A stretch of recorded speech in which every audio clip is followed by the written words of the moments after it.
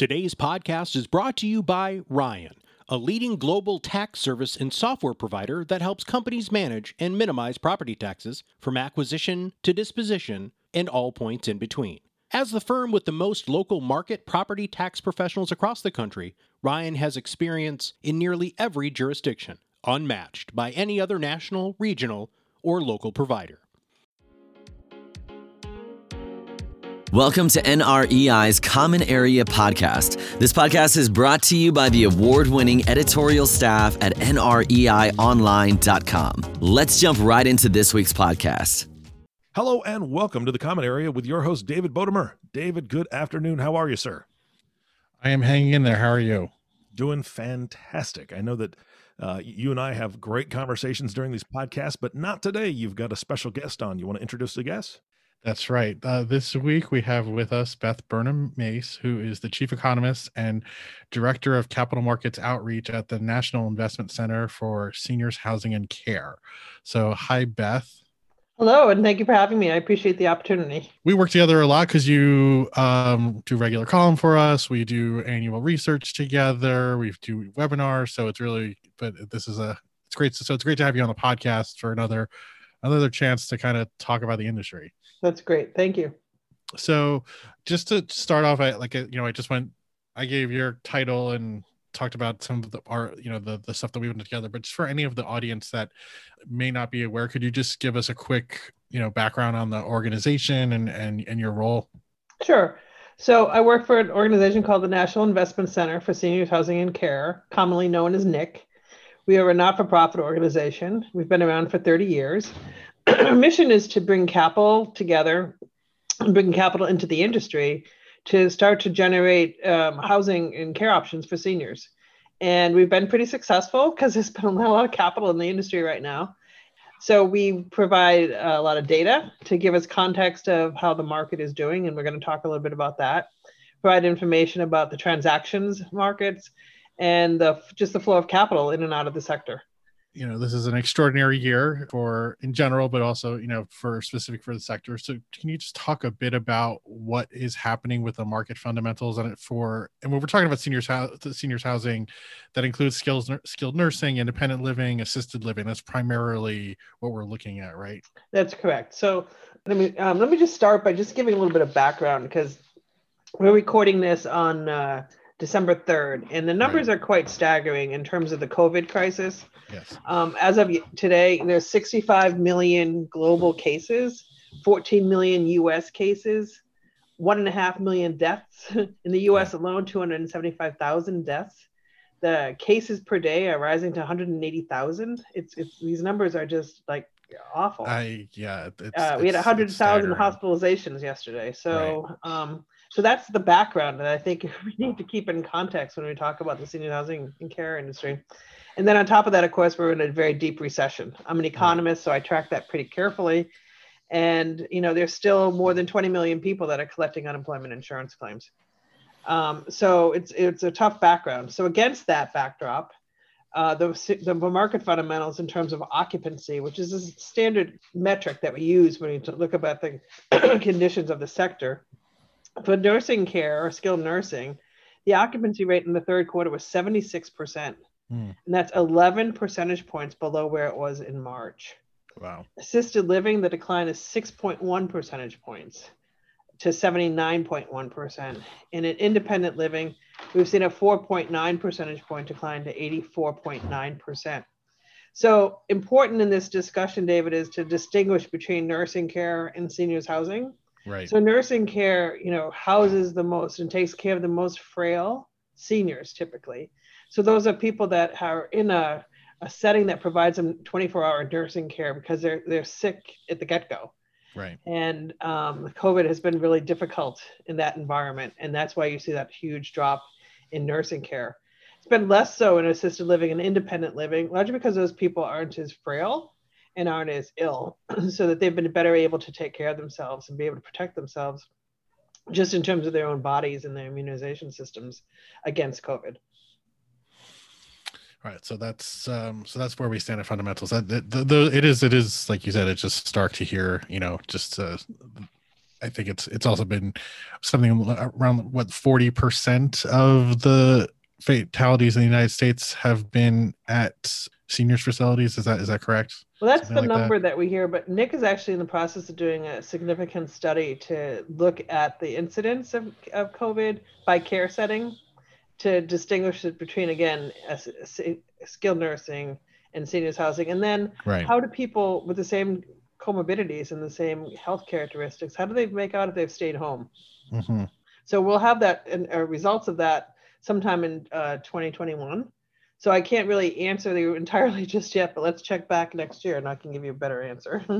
As we know about this terrible disease, is that it's been really hard on, people of certain ages, and if you have comorbidities, and that's just the harrowing, terrible reality of it. Yeah, it's a bad pandemic. I guess there's no good pandemic, but this is really rough on the generation and the age of the people that we actually support. So I guess, within that context, how do we, like, the other piece of this is, like you said, you talked about, there's broader economic implications. There's then implications for capital markets and investment. So how is that piece then looking at this point? Yeah, let me just make one more comment on the fundamentals, and then I'll go to that. I think it's important, though, to distinguish that seniors housing, it's all about real estate, and real estate is always about local, and where you live. Is the residential piece. The geographic location is pretty important. And we still see a lot of distinctions in performance across the country from some markets who have occupancy rates as low as 75%. And that would be a market like Houston. Mm-hmm. And then one like San Jose, which is more than 90% range. So there's a lot of variation. And then within even the properties themselves, there's a lot of variation. There's still over 15% of properties have occupancy rates above 95% in the third quarter. And so there are still some really strong properties and some stronger markets. So it's not, everybody has been hurt by COVID for sure, but some have been better able and more resilient than others in terms of both properties and in geographic locations. In terms of capital market conditions, it's been really interesting to observe and to be part of it at the same time of watching what's happened with COVID since March. There's been a real significant alignment between capital providers and their operating partners. And you've seen this, we're all in this together type attitude. You've seen capital providers go the distance to help secure PPE or help secure testing equipment. And it's been, heartening to see that, because, what this industry is different than other types of real estate, because there's a heart to it. And we're talking about people, people's lives.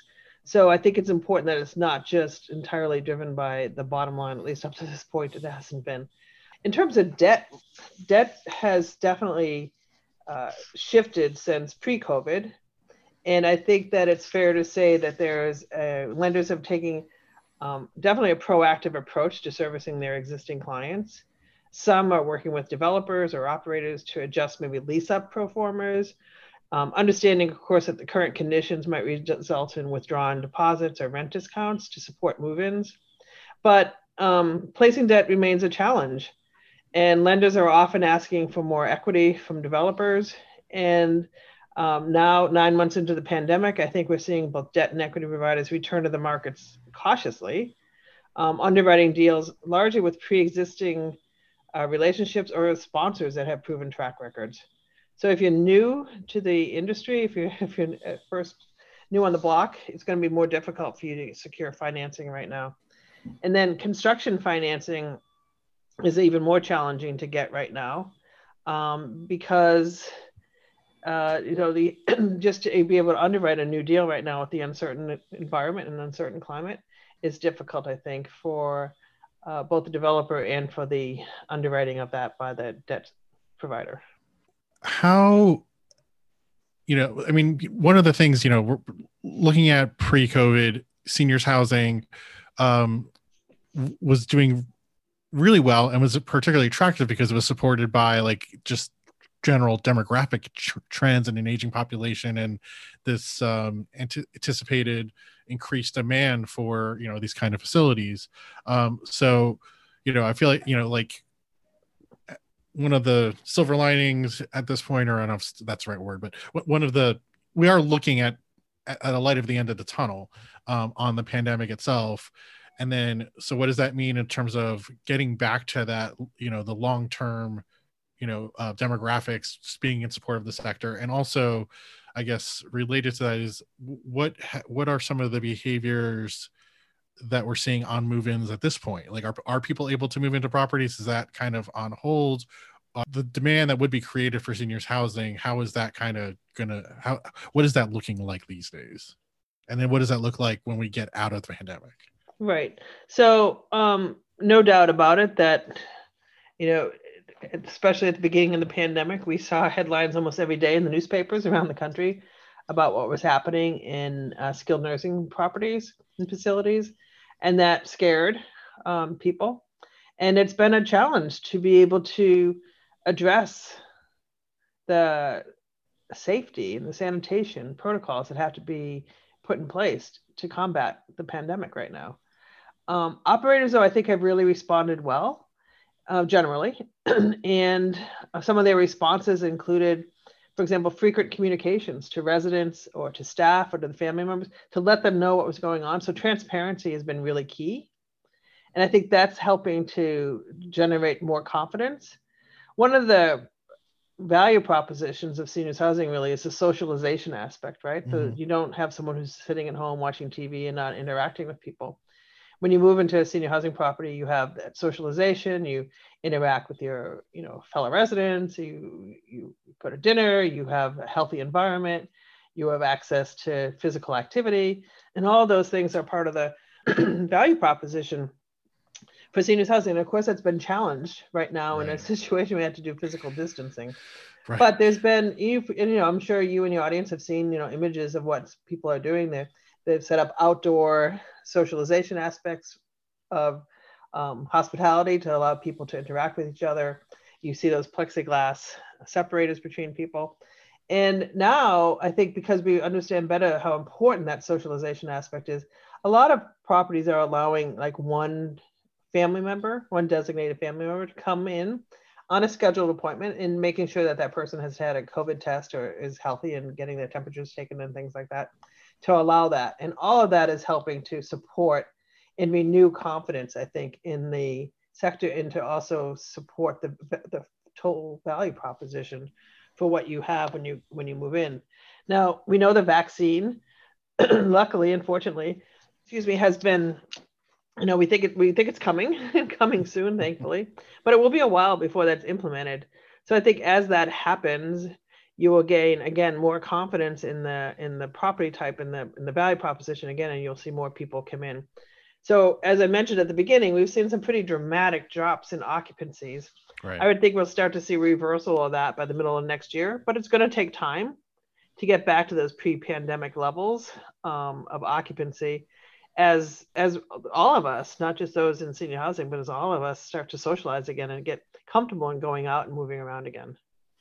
And in terms of the, administering the vaccine itself, it's not, from what the CDC recommendations were saying the other day, these facilities are going to be at the top. The people that work and the residents are going to be should be at the top of the list for distribution once that starts.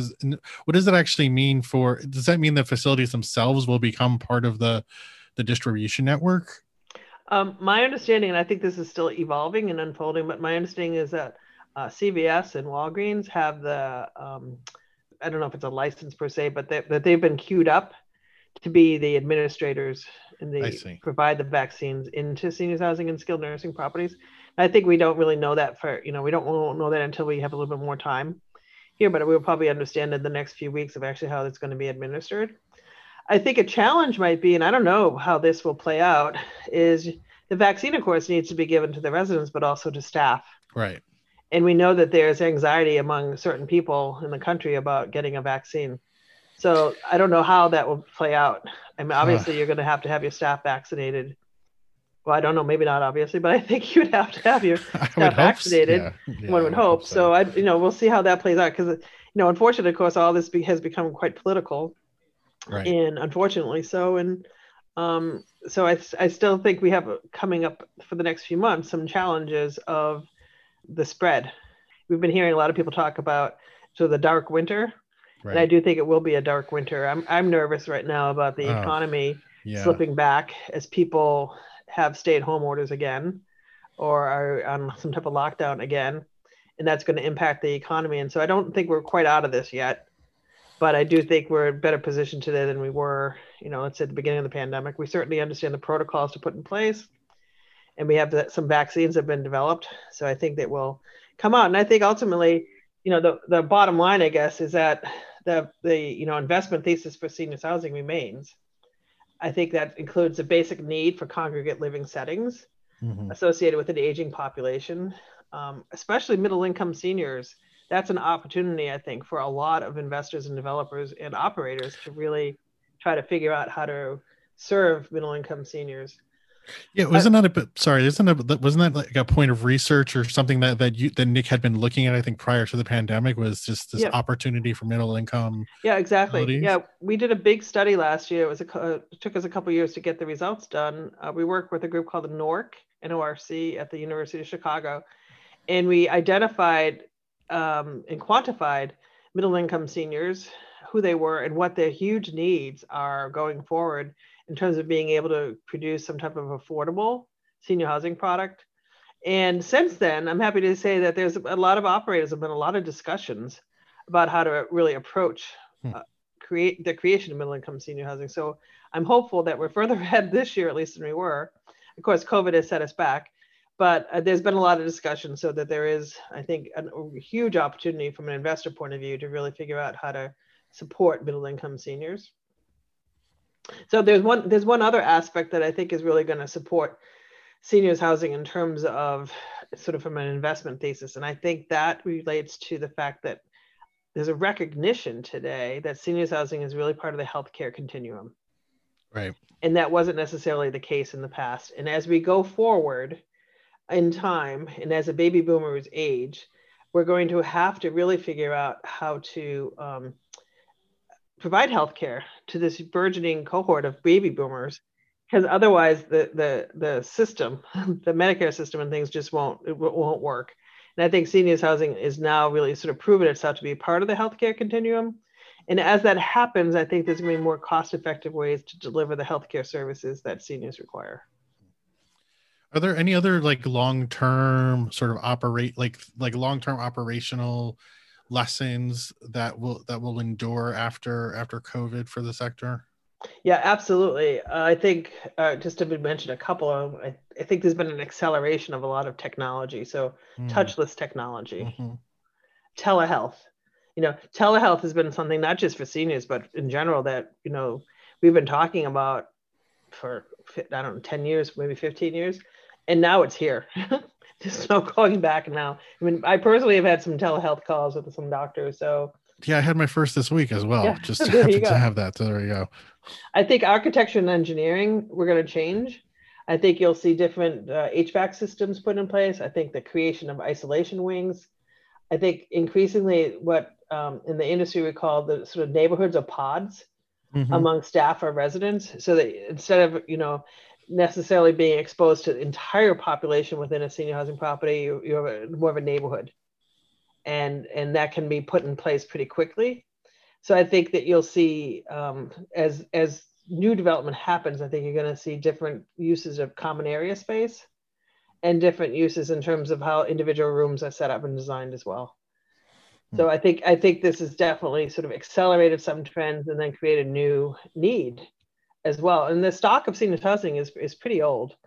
2/3 of it is more, was built, it's more than 23 years old, 25 years old. Oh, wow. So, yeah. And so is that case, can it be renovated or do you need to kind of just start over? Well, I think that the need is huge. So I think there will be a lot of renovation, and I think you'll see even retrofitting of other types of space. Oh, okay. You might see malls, some malls? retrofitting of a mall. and that's a big space, right? That you might Yeah. be able to throw in some type of senior housing setting in there. Or I've seen retrofitting of hotels, some apartment retrofitting. So I think that you'll see some of that, because the number of people that we're talking about is quite large as the baby boomers, move into the senior housing. And senior housing, the typical resident is in their 80s. So we still have a number of years before the baby boomer really is there, because the baby boomers were born between 1946 and 1964. So they're not quite there. They're in their 70s now. So depending on, where you were born, 46 to 64, but they're, the first baby boomer is now in their 70s. So as that person ages, once we get to that point, it's going to be an onslaught of baby boomers that are aging really rapidly that will need some type of care and housing options. And then on the equity side of the equation, are there particular kinds of like investors that you see that are becoming more drawn to invest in this property type? I mean, there's not just talking about like company, obviously we have very skilled companies and REITs that are in the space, but some of the money behind that, besides people that may be investing in REIT shares, are there other kinds of investors that you're seeing that like, looking to put a little bit of capital towards the sector in various ways, and funds or other formats? Yeah, so I've been involved in the senior housing industry for, 20 years or maybe more. And institutional investors are much more interested in the sector today than they'll say 20 years ago. Okay. And that would include some of your large pension funds, public pension funds in particular, that find senior housing intriguing. It's definitely on a different cycle than in terms of economic business cycles than some of the other property types. It definitely offers some portfolio diversification.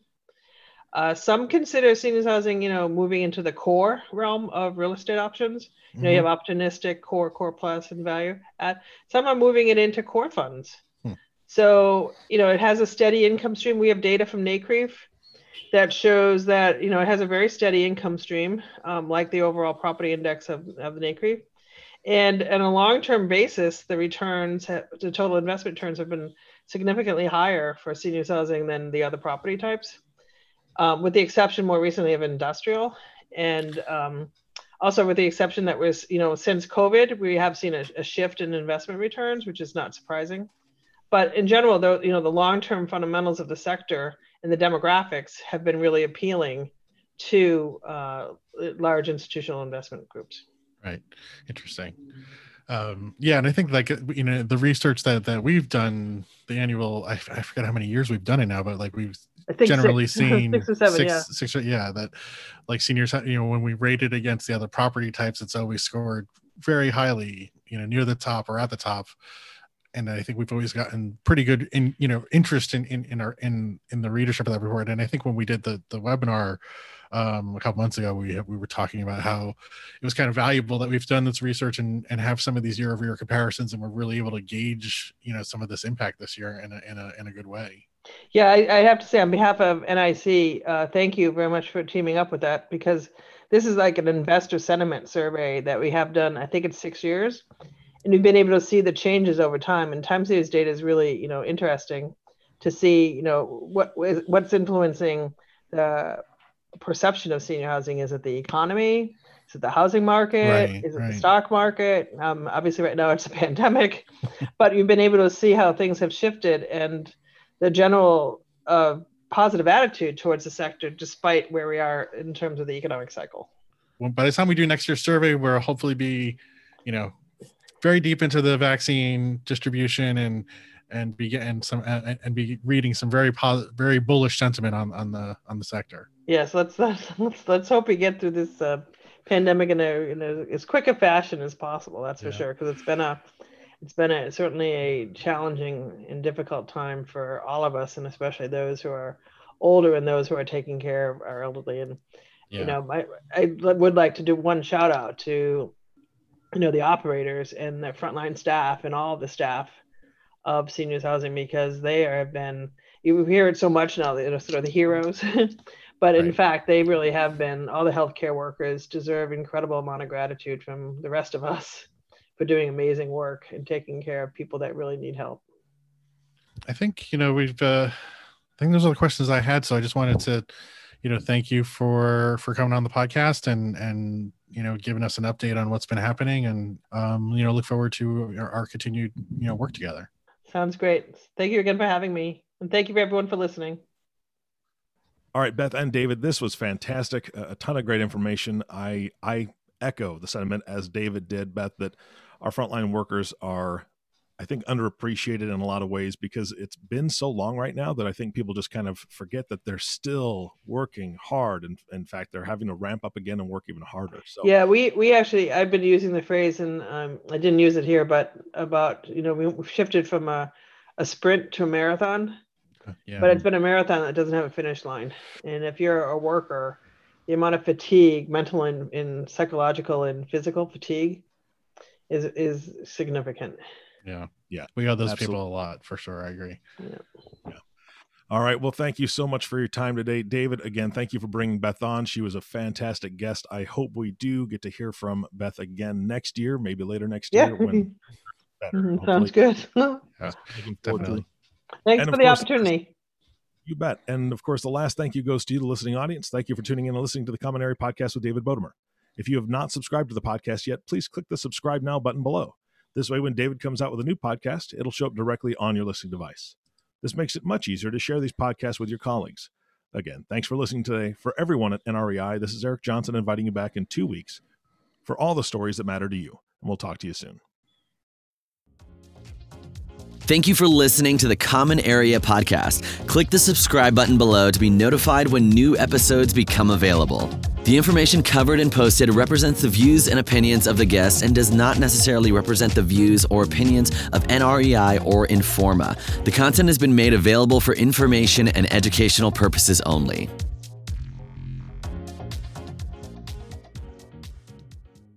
Today's podcast was brought to you by Ryan, liberating our clients from the burden of being overtaxed, freeing their capital to invest, grow, and thrive.